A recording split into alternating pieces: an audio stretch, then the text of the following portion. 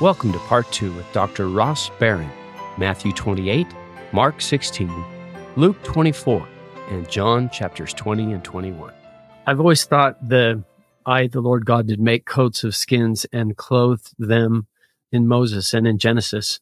If I get the sequence right, before they were ever cast out, they were covered. They were covered by Christ, by this symbol of a lamb, which is so cool to me to think that we take that symbol with us, that we are covered by Christ.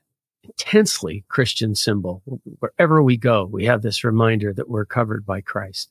What a beautiful thing. And it started so long ago that before he cast them out, I'm going to cover you. So I'm glad you mentioned that. It's beautiful. I love that. If everything is a type of Christ, I think we got to have our eyes open to the idea. Gosh, I mean, like right from the beginning, John, your point is, this is about the atonement of Christ. We're pointing to Christ.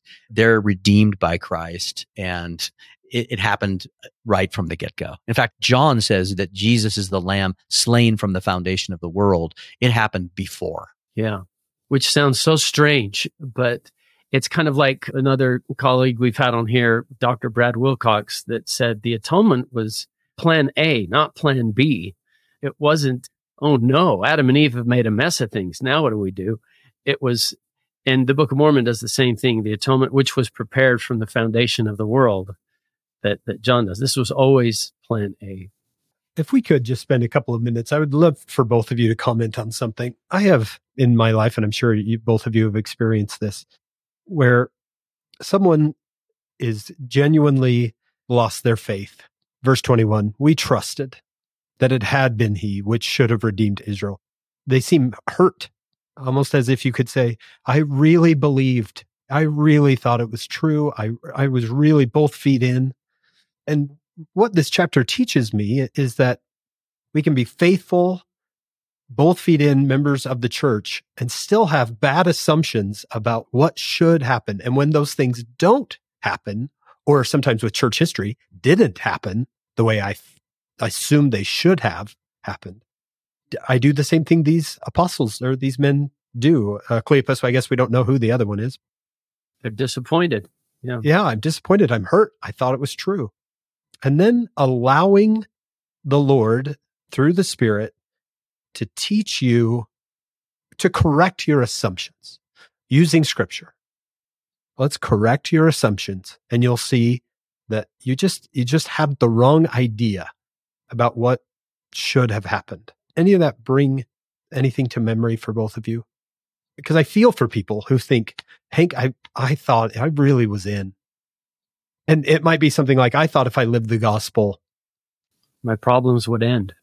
Yeah, that things would work out for me. And they haven't. And I really believed.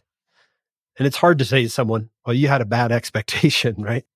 President Uchtdorf, he said, doubt your doubts before you doubt your faith. I hope he wouldn't be mad at me, but I have doubt your assumptions before you doubt your faith. Analyze your expectations. Yeah. I like to embrace it. Tell me what the expectation was. Let's have an honest conversation. And a lot of time it's the humanness of prophets or apostles or members of your ward.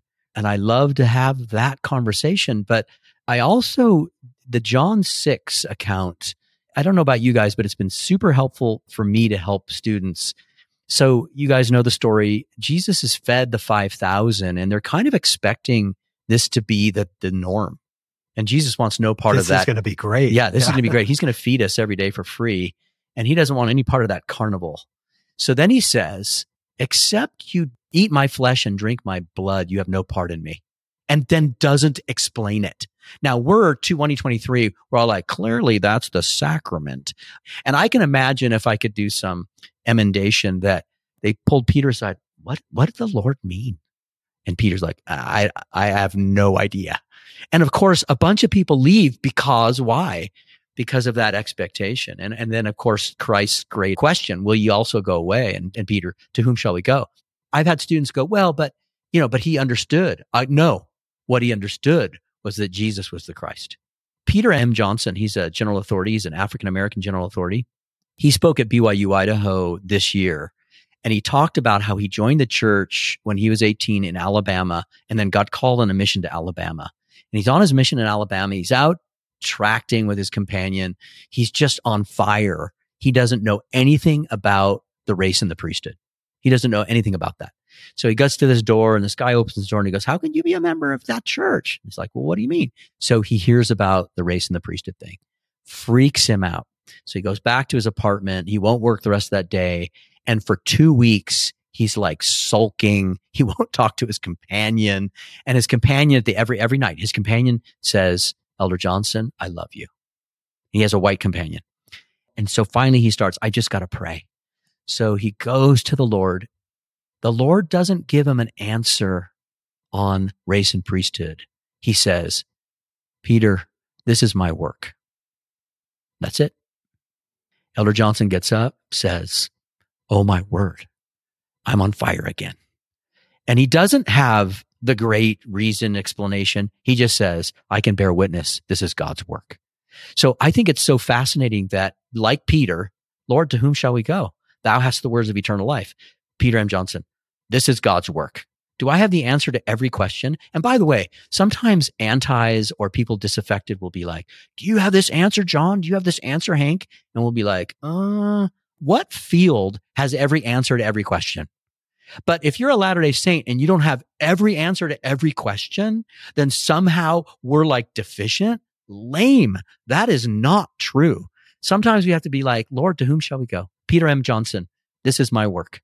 And you can know that personally. I'm not trying to skirt hard issues, but sometimes we have to wait on the Lord. And I like to say, and what we talk about in our department, is we have to hold things in fruitful balance. Hank, I've heard you talk eloquently about this idea of incorrect expectations or whatever. And I ache for people that may have jumped ship based on something like that. And as we all hope, first principle of the gospel is faith in the Lord Jesus Christ, not faith in what you want to happen, or maybe even faith in what your expectation is.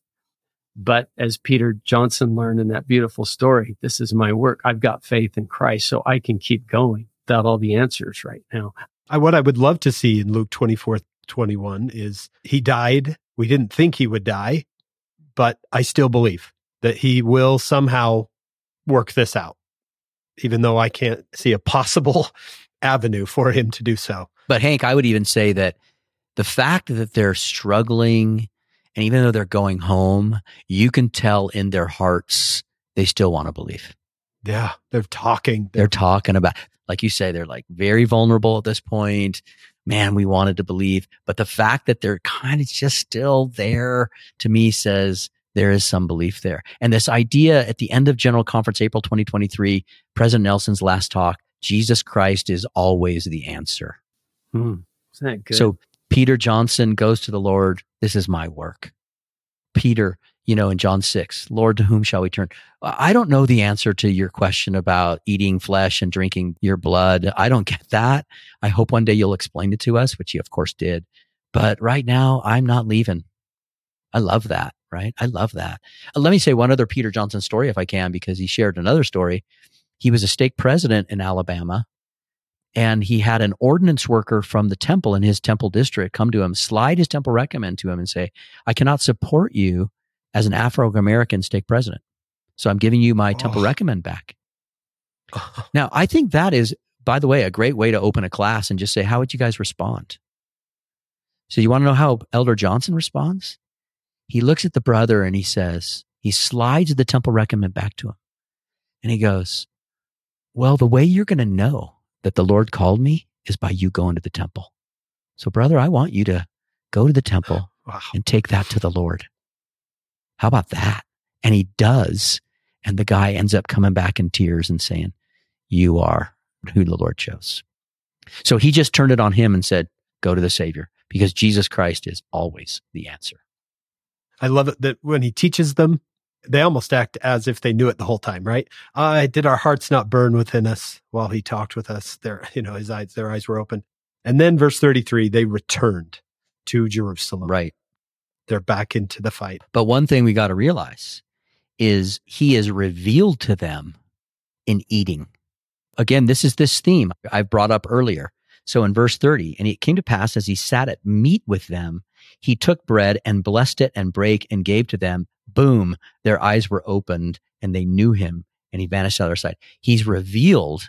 And I kind of think we all want to make the connection that there's a sacrament idea here, but the idea is he was revealed to them. And I'm going to say that the Savior is revealed to us in the ordinance. So let me make this comment based on this verse, because we had in my little family with these 2 little girls we have still at home, we were talking about sacrament and the girls were not kind of getting it. And I use this analogy and this is a big deal in the Middle East, but it's not as a big a deal here. And that is, when you eat with someone in the Middle East, you are one. You are friends. It's a big deal. So I said to the girls, I said, what if Lucy, my 9-year-old, I said, what if, I went to school and I saw you eating with Caitlin? What would I know? And she's like, what? I go, what? I just see you guys afar. You're eating together. Oh, you'd know we were friends. It's exactly right. I go, you're friends because you're eating. You're at one. You're at one together. He's now eating with them. He blesses, he's revealed to them in that. And I said, so when we go to the sacrament, we get to eat with Jesus. She's like, what? I go, that's what we're doing. So what if Jesus invited you to eat with him? She goes, that would be amazing. I go, he invites us every Sabbath. So you never want to miss eating with Jesus. You never want to miss that opportunity, because it's in that moment that he's revealed to us. Isn't that cool? So abide with me 'tis eventide. This comes from these verses, and then boom, he's revealed to us. And then your point, did not our heart burn within us while he talked to us, by the way? So as he opened to us the scriptures, the power of godliness, section 84, is manifest in the Melchizedek priesthood ordinances. It's manifest there. We can have him revealed when we go participate in ordinances and covenants where we are at one with him. We never want to break that opportunity. Awesome. Anything else on the road to Emmaus? I love that you said, so what do? Boom, they turn around and they go back another 7 miles. Now, I think we could say to any listener out there who's having doubts to use this chapter and say, what are your expectations? What thing did you hope for? Did you think was going to happen or should have happened in church history or should have happened even in your own stake? And if that didn't happen, our hearts break for you, but use this chapter as a way to say, you know what, the same thing happened to these men, to Cleopas and his companion, and they were able to work it out. They were able to work out their disappointment, adjust their expectations, and return back to the fire, I like to say. But it's instructive that the Savior used the word of God. Yeah. When I was a new bishop, my stake president interviewed me. His name was Robert Reeves, phenomenal stake president. And he came to me and he said, are you using the scriptures in your interviews? And I said, no, I'm not. And he said, you need to use the word of God in your interviews. I was like, wow, totally changed everything I did. I used the text. I tried to be more like the Savior, where he opens the scriptures, right? And helps them. So I think you're 100%. I love that. But he used the text so that their hearts can burn. Let's let the Holy Ghost do what the Holy Ghost can do. We got to get out of the way. Give room for the Holy Ghost to work.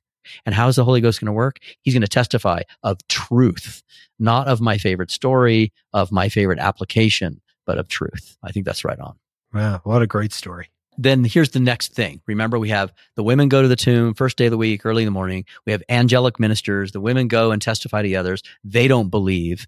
And then in this case, we have these 2 things. Now, it says, this is interesting, verse 33, and they rose up the same hour, returned to Jerusalem, and found the 11 gathered together, and them that were with them. Again, I keep making this point, just not the apostles.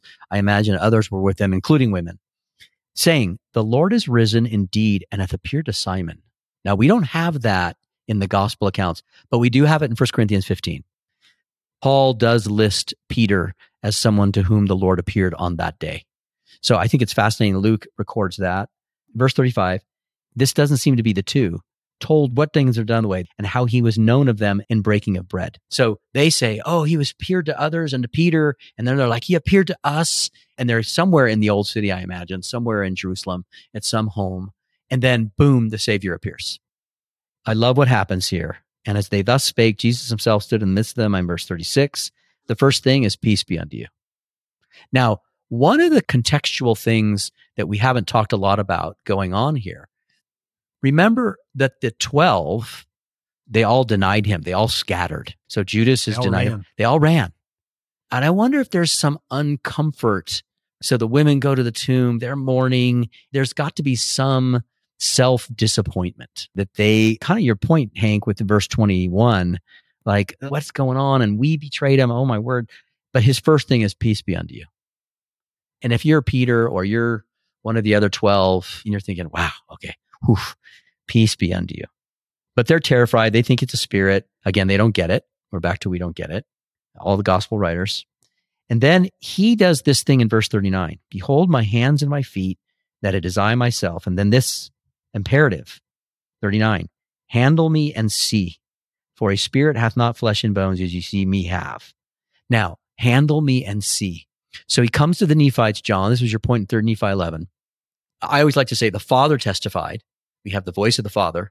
Then Jesus, behold, I am Jesus Christ, whom the prophets testified should come into the world. I'm in 3 Nephi 11. And then the people say, Hosanna, and they all fall down. And you could have ended it right there and thought, that's enough. And Jesus like, no, everyone get up. Everyone's got to get up. Handle me and see. A spirit hath not flesh and bones, you see me have. Now make the connection. So the prophet Joseph is asked, how could we avoid being deceived? And all 15-year-olds know this in any Sunday school class. And this is the whole, you're going to go extend your hand, right? We've got to have the physical connection. We've got to physically know. And I think what Jesus is doing, the Father testifies, the Son testifies, the people testify, but it's not enough. You've got to have this physical experience with me so that you know I am the true messenger sent from the Father. And how are you going to know? You're going to feel the tokens in my hands and in my feet and in my side. And that's exactly what's going on in Luke 24. Exactly. So the pattern in 3 Nephi 11 is the pattern that went on in Luke 24. And by the way, it's the pattern with Thomas. Remember Thomas who doubts?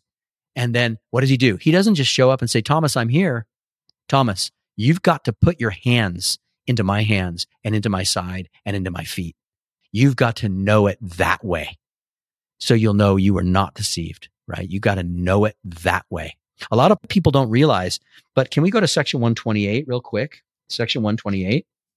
And in section 128, I think it's fascinating that there's a little like a verse we don't talk a lot about. It's in verse 20.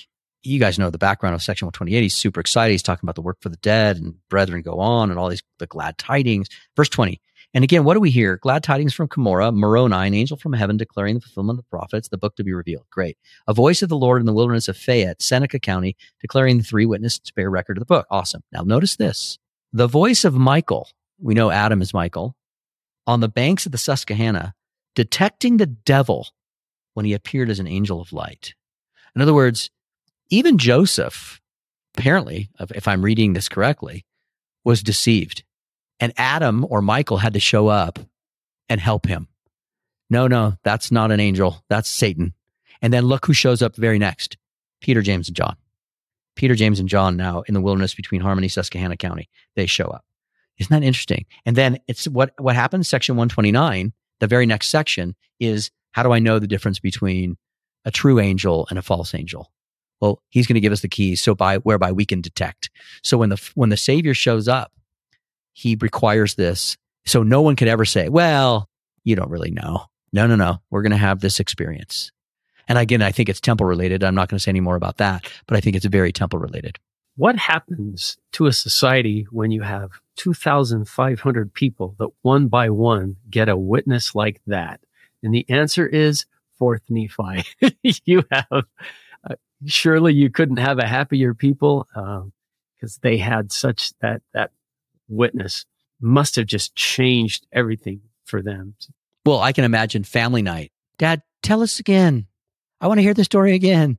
I've just always wondered if the reason why the 4th generation starts to fade after that is because I never knew my great-grandparents, but I knew my grandparents. And maybe those that were there started to die off. Because had my grandma or grandpa told me I was there, and like you said, tell us that story again, man, that's going to have an impact. But maybe that generation was all gone, and that's why the fourth generation. That's just a guess. Yeah, I've wondered about that a lot, John. And I think it's interesting that when you have people like Russell M. Nelson, who's in his 99th year, looking into the camera and bearing his witness, there's something to it. When you have the 15 who hold the keys, and by virtue of those keys, bear the special witness of Jesus Christ. I think that's, although I'll tell you an interesting thing. Elder L. Tom Perry years ago came to BYU, Idaho. We were up in the Taylor building and somebody said, well, why won't our dispensation go into apostasy? That's a great question. He didn't even think about it for 1 second. He said, technology. He said, we can have the keys anywhere in the world almost instantly. Whereas in Paul's time and other people's times, they couldn't. So things could drift into apostasy quickly. Whereas in this dispensation, that can't happen. Isn't that cool? Yeah, I never thought about that. Yep. Again, I want to let you guys know, he did not, it wasn't like he had to go, technology. No. He instantly said it. I thought that was fascinating. You've done a great job of helping us see that he wants people to touch him. It becomes important for us to realize that we believe in an embodied God. You both will know more about this than I do, but it seems to me that Christianity is getting away from, or has gotten away from, the idea that Jesus has a body at all. And yet here he is with a body. I want to get your thoughts on that. I was going to read something from Elder Holland and then let you both comment on it. This is back in 2007. He said, sometimes Latter-day Saints are excluded from the Christian category because we believe, and he throws this in, we believe, as did the ancient prophets and apostles, in an embodied but certainly glorified God. Then he says, to those who criticize this scripturally based belief, I ask, at least rhetorically, if the idea of an embodied God is so repugnant, why are the central doctrines of Christianity the incarnation, the atonement, and the resurrection of the Lord Jesus Christ, all three of which have to do with his body? If having a body is not needed or not even desirable by God, by deity, why did the Redeemer of mankind redeem his body at all? Redeeming it from the grasp of death in the grave, guaranteeing it would never be separated from his spirit in time or eternity. And then Elder Holland throws this one out. If you dismiss the concept of an embodied God, you dismiss both the mortal and the resurrected Christ. Pretty crucial for us, it seems, from Elder Holland to understand that these chapters, Ross, that you're walking us through, show a embodied Jesus. I love Elder Holland there. I mean, that's Elder Holland at his honorary best, but still being loving and kind, right? I still remember an experience I had when I was getting my PhD at the University of Southern California with a group of other theological and philosophical students. And they kind of turned to me and said, oh, poor you. You believe that God has a body, right? And I said, yes. And they're like, oh, does he have eyebrows? You know, like trying to be sarcastic with me. And I was like, yeah, I just don't know what color they have. And I went to the chalkboard and I said, and the teacher wasn't there yet. So we were having this conversation among students. And it was kind of in fun, but there was a little edge to it. And I said, so in the end, you guys don't think God is a body? Like, no. I go, does he have a mouth? Oh, absolutely not. And I said, so you guys believe God is no thing? And they were like, yes, like in a chorus. Yes. I said, so no thing, if we combine it, you don't believe God, you believe God is nothing. And they were like, no. And I said, well, then what is he? Why would you deny all that? And there was no answer. They just didn't like the idea. And maybe the concern was that we were fashioning God as a mortal. And I was like, no, that's the furthest thing from what we're doing here. The resurrection and the Savior is embodied in a glorified, perfected, non-fallen kind of thing. And by the way, section 88, verse 15, restoration theology, the spirit and the body are the soul of man. So section 88, verse 15, and Elder Holland gave, I think, the greatest talk on the law of chastity using section 88, verse 15 in his famous Soul, Symbols, and Sacraments talk. To me, this idea of an embodied God is distinctive Latter-day Saint theology, which on reflection and through the Spirit bears testimony of its truth. There's no question. To your point, though, Hank, touching me is not going to be enough, by the way. We're going to also eat together. Remember, there's the theme again. We ate with the two on the road to Emmaus. He says to them, verse 41, and while they yet believe not for joy, they're like wondering in amazement. Have ye here any meat? Can you imagine that? Let's eat. And they gave him a piece of a broiled fish and of a honeycomb, and he took it and did eat before them. Awesome. So not only do we have to touch him, but he's showing his complete embodiment. Yeah. We're not playing any games here. You're not being deceived. You've felt the nail prints in my hands and in my feet. You've put your hand into my side, and now I'm going to eat with you. And they're going to tell people, we ate with him. In fact, they do that, right? We ate with him. Like, you have to understand, he's a resurrected being. This is part of kind of those pillars where Jesus shows up, peace be unto you. There's a little reproof for the unbelief. He's going to make them feel his hands and his feet, and then he's going to eat with them. And again, I think the eating with him not only is a testimony of the embodiment, but it's also the at one-ment. When I eat with you, we are one. I accept you, you accept me, and we are together. We don't eat with people we don't want to eat with. And so he's saying, you're my friends. We eat together. Isn't that beautiful? And what does he do in 35:17? I got to go. Like, please don't go. Okay, I won't go. He heals everyone.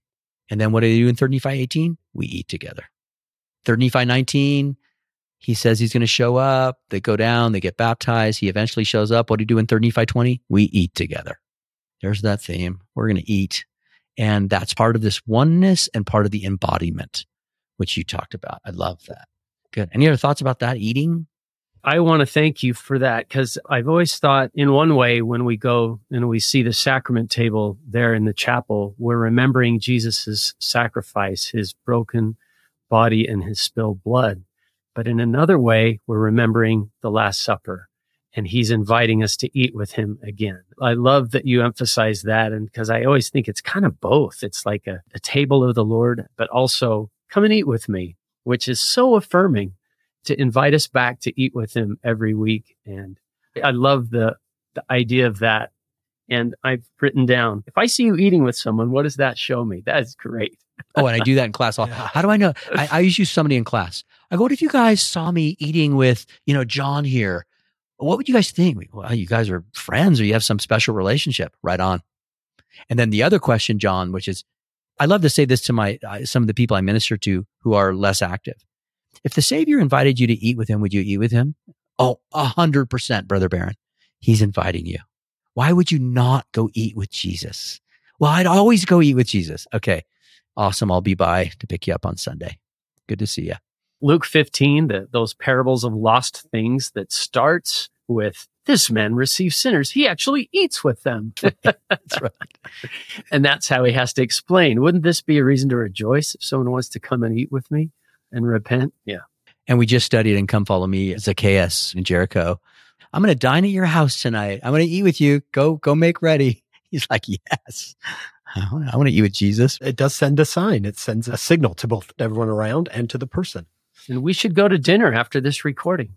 There you go. Yeah, we should. Yeah. Let's go eat. Okay. Can we go to the John 21 account now? John, it's interesting. So Matthew 28, Mark 16, Luke 24, one chapter. John includes two chapters, or it's divided into two chapters. It's a longer account. You have 20 and 21. The 21 account is phenomenal for what it adds, for the depth. So it takes some things and goes deeper. And again, we have an eating theme. So we're on the north side of the Sea of Galilee. I'm going to use Elder Holland here because later in a little bit, because no one, I don't think, has ever done this better. But in John 21, so you've got 7 of the 12. I don't know where the others are, but you got 7 of the 12, and they're in Galilee, and they're on the north side of the Sea of Tiberias. Peter says in verse 3, I go a-fishing. And they say unto him, we also go with thee. Well, go fishing too. Yeah, let's go fishing. This is the coolest thing, because in this common themes we're finding in the Gospels, the commission has to come. That the question has to do, so, okay, you're resurrected. That's awesome. I'm going to be resurrected. That's great. What do we do now? What you do is everything has to change now. Nothing can be the same. But again, we're bewildered a little bit. He's resurrected. That's great. We're going to go fishing. And of course, we know the story. This is another, what's called an incluso. We've got the story, remember, in the beginning of John, when the same story, they can't catch anything. And Jesus is on the shore, verse 4. They don't know it's the Savior. He asks them, he kind of calls out to them, do you guys have any meat? No. Okay, cast on the other side, and they can't draw it for the multitude. Then, of course, the beloved says, that's the Lord to Peter, and Peter jumps in. And when they get there, verse 9, as soon as they were come to land, they saw a fire of coals there and fish laid thereon and bread. Jesus made the meal. So we're going to eat, but he's the one who made it. The Lord of the universe just cooked breakfast. I would say, yeah, the galactic God of the universe just made some food for us. That was so nice of him.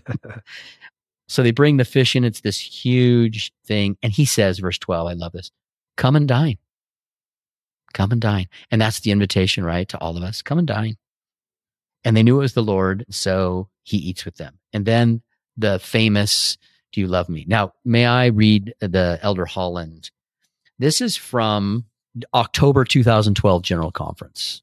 And I'm going to read a chunk of it, if that's okay, and maybe we can comment. Is this where he says, I paraphrase only slightly? Exactly. Then he paraphrased apostolically. Yeah. So I'm quoting Elder Holland. There is almost no group in history for whom I have more sympathy than I have for the 11 remaining apostles immediately following the death of the Savior of the world. I think we sometimes forget just how inexperienced they still were and how totally dependent upon Jesus they had of necessity been. To them he had said, have I been so long with you, time with you, and yet hast thou not known me? But of course to them he hadn't been with them nearly long enough. 3 years isn't long to call an entire quorum of 12 apostles from a handful of new converts, purge from them the error of old ways, teach them the wonders of the gospel of Jesus Christ, and then leave them to carry on the work until they too were killed. Quite a staggering prospect for a group of newly ordained elders.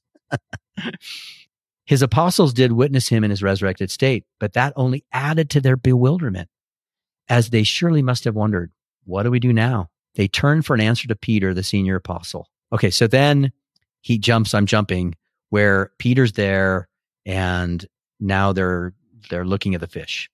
Looking at their battered little boats, their frayed nets, and a stunning pile of 153 fish, Jesus said to his senior apostle, Peter, do you love me more than you love all this? Peter said, yea, Lord, thou knowest that I love thee. Then here's Hank, your point about his apostolic kind of paraphrase. Quote, then Peter, why are you here? Why are we back on this same shore by these same nets having this same conversation? Wasn't it obvious then, and isn't it obvious now, that if I want fish, I can get fish? What I need, Peter, are disciples, and I need them forever.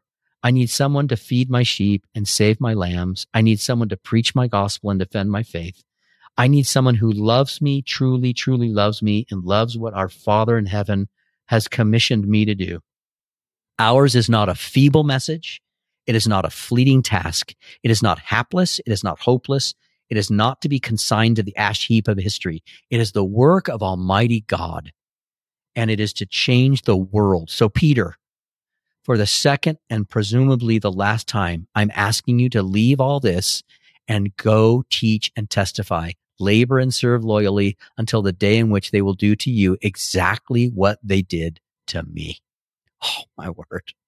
Then he says, I'll end with this. After an encounter with the living Son of the living God, nothing is ever again to be as it was before. The crucifixion, the atonement, and resurrection of Jesus Christ mark the beginning of a Christian life, not the end of it. It was this truth, this reality, and I love this, that allowed a handful of Galilean fishermen turned again apostles without a single synagogue or a sword to leave those nets a second time and go on to shape the history of the world in which we now live, unquote. Yeah. So I guess my point then, in terms of this kind of outline of what all the Gospels have together, is once I know of the resurrection, then there's the commission. And the commission is then to go teach all nations. You go and you teach everyone. Remember 2 Nephi chapter 2, how great the importance to make these things known unto the children of men. And he was talking about the resurrection. We've got to go tell everyone. But if we go to Matthew 28, we get the most familiar of the commissions, which is so beautiful. And this is, we'll say, starting in verse 16 in Matthew 28. Then the 11 disciples went away into Galilee, into a mountain where Jesus appointed them. And when they saw him, this is very interesting, they worshiped him, but some doubted. Now, I think the word for doubt here is they wavered. I don't think they wavered because they saw him. I think they waver because they know what's coming. And he assures them, the waverers, all power is given unto me in heaven and earth. Oh, got it. Yeah. In other words, you know what's coming. I don't think I can do this. And I don't think I can do it. And I think he's saying, you're right. You can't. I can, though. I'll call who I want. And I think it's the same thing with Joseph Smith. I actually think when Joseph gives them the copied kind of things from the Book of Mormon to Martin Harris to go to scholars, it might be somewhere in his heart and mind, they're going to translate. He'll be the custodian of the book. Someone else is going to do this. I don't know how to do this. I'm not learned. And God's like, I can do my own work. Remember that? 2 Nephi 27, twice in a row. I can do my own work. And he's telling the apostles here, all power is given unto me in heaven and on earth. So no matter what your calling or your situation in your family or whatever you're commissioned to do as a dad or a mom or as a teenager or whatever, you're right. You can't do it, but God can. And he can do it, work with you. So what's the commission? Go ye therefore, teach all nations.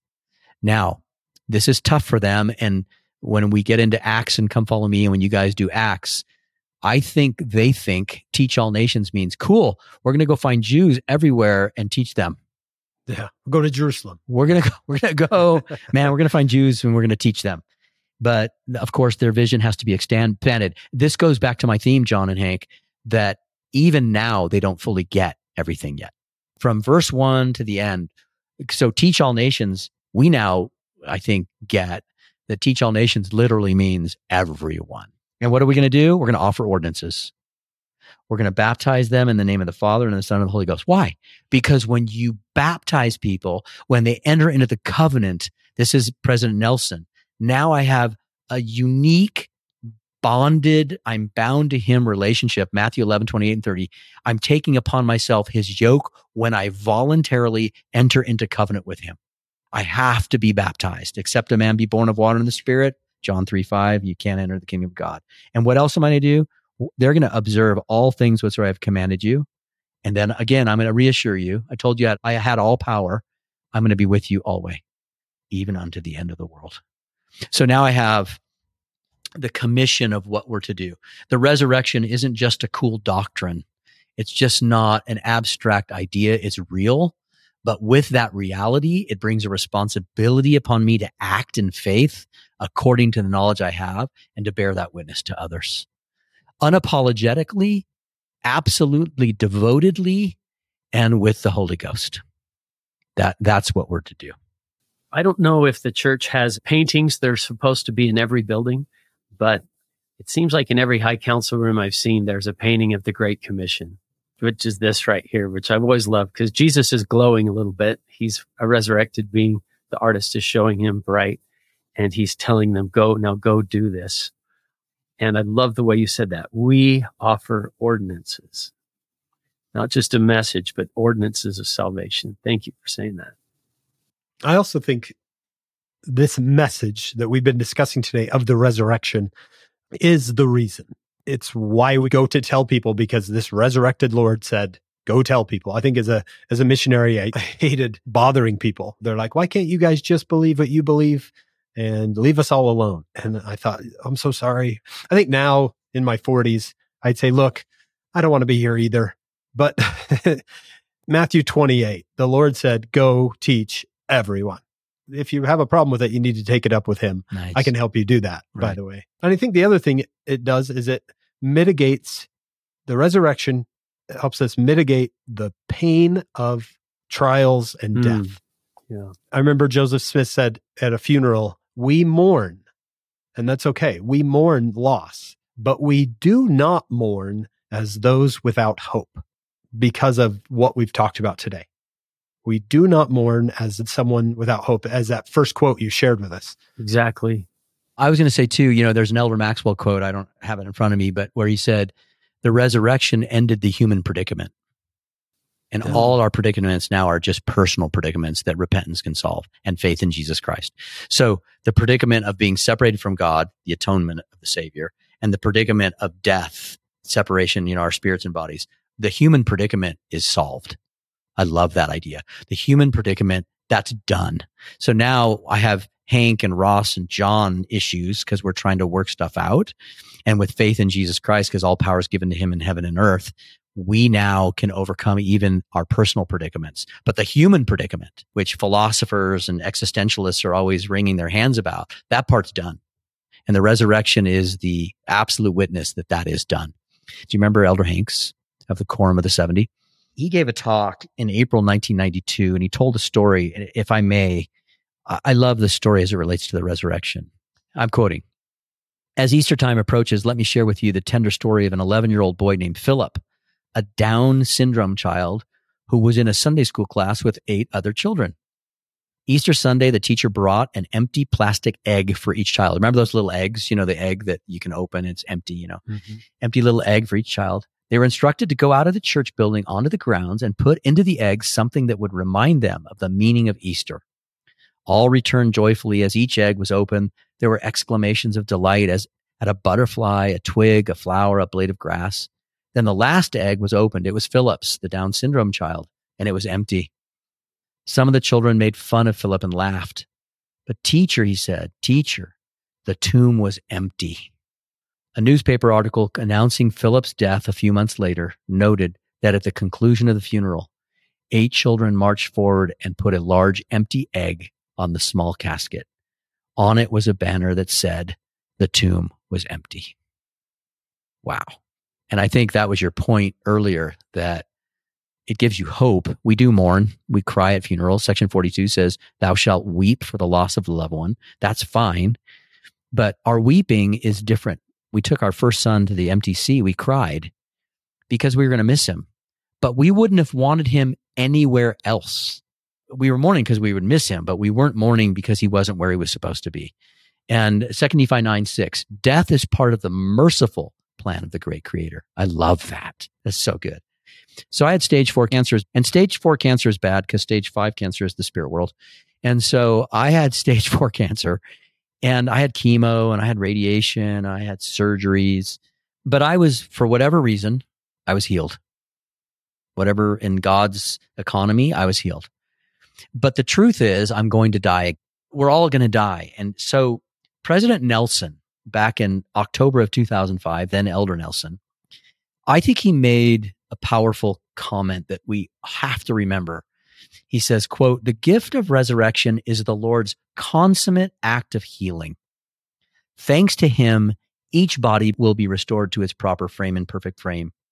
Thanks to him, no condition is hopeless.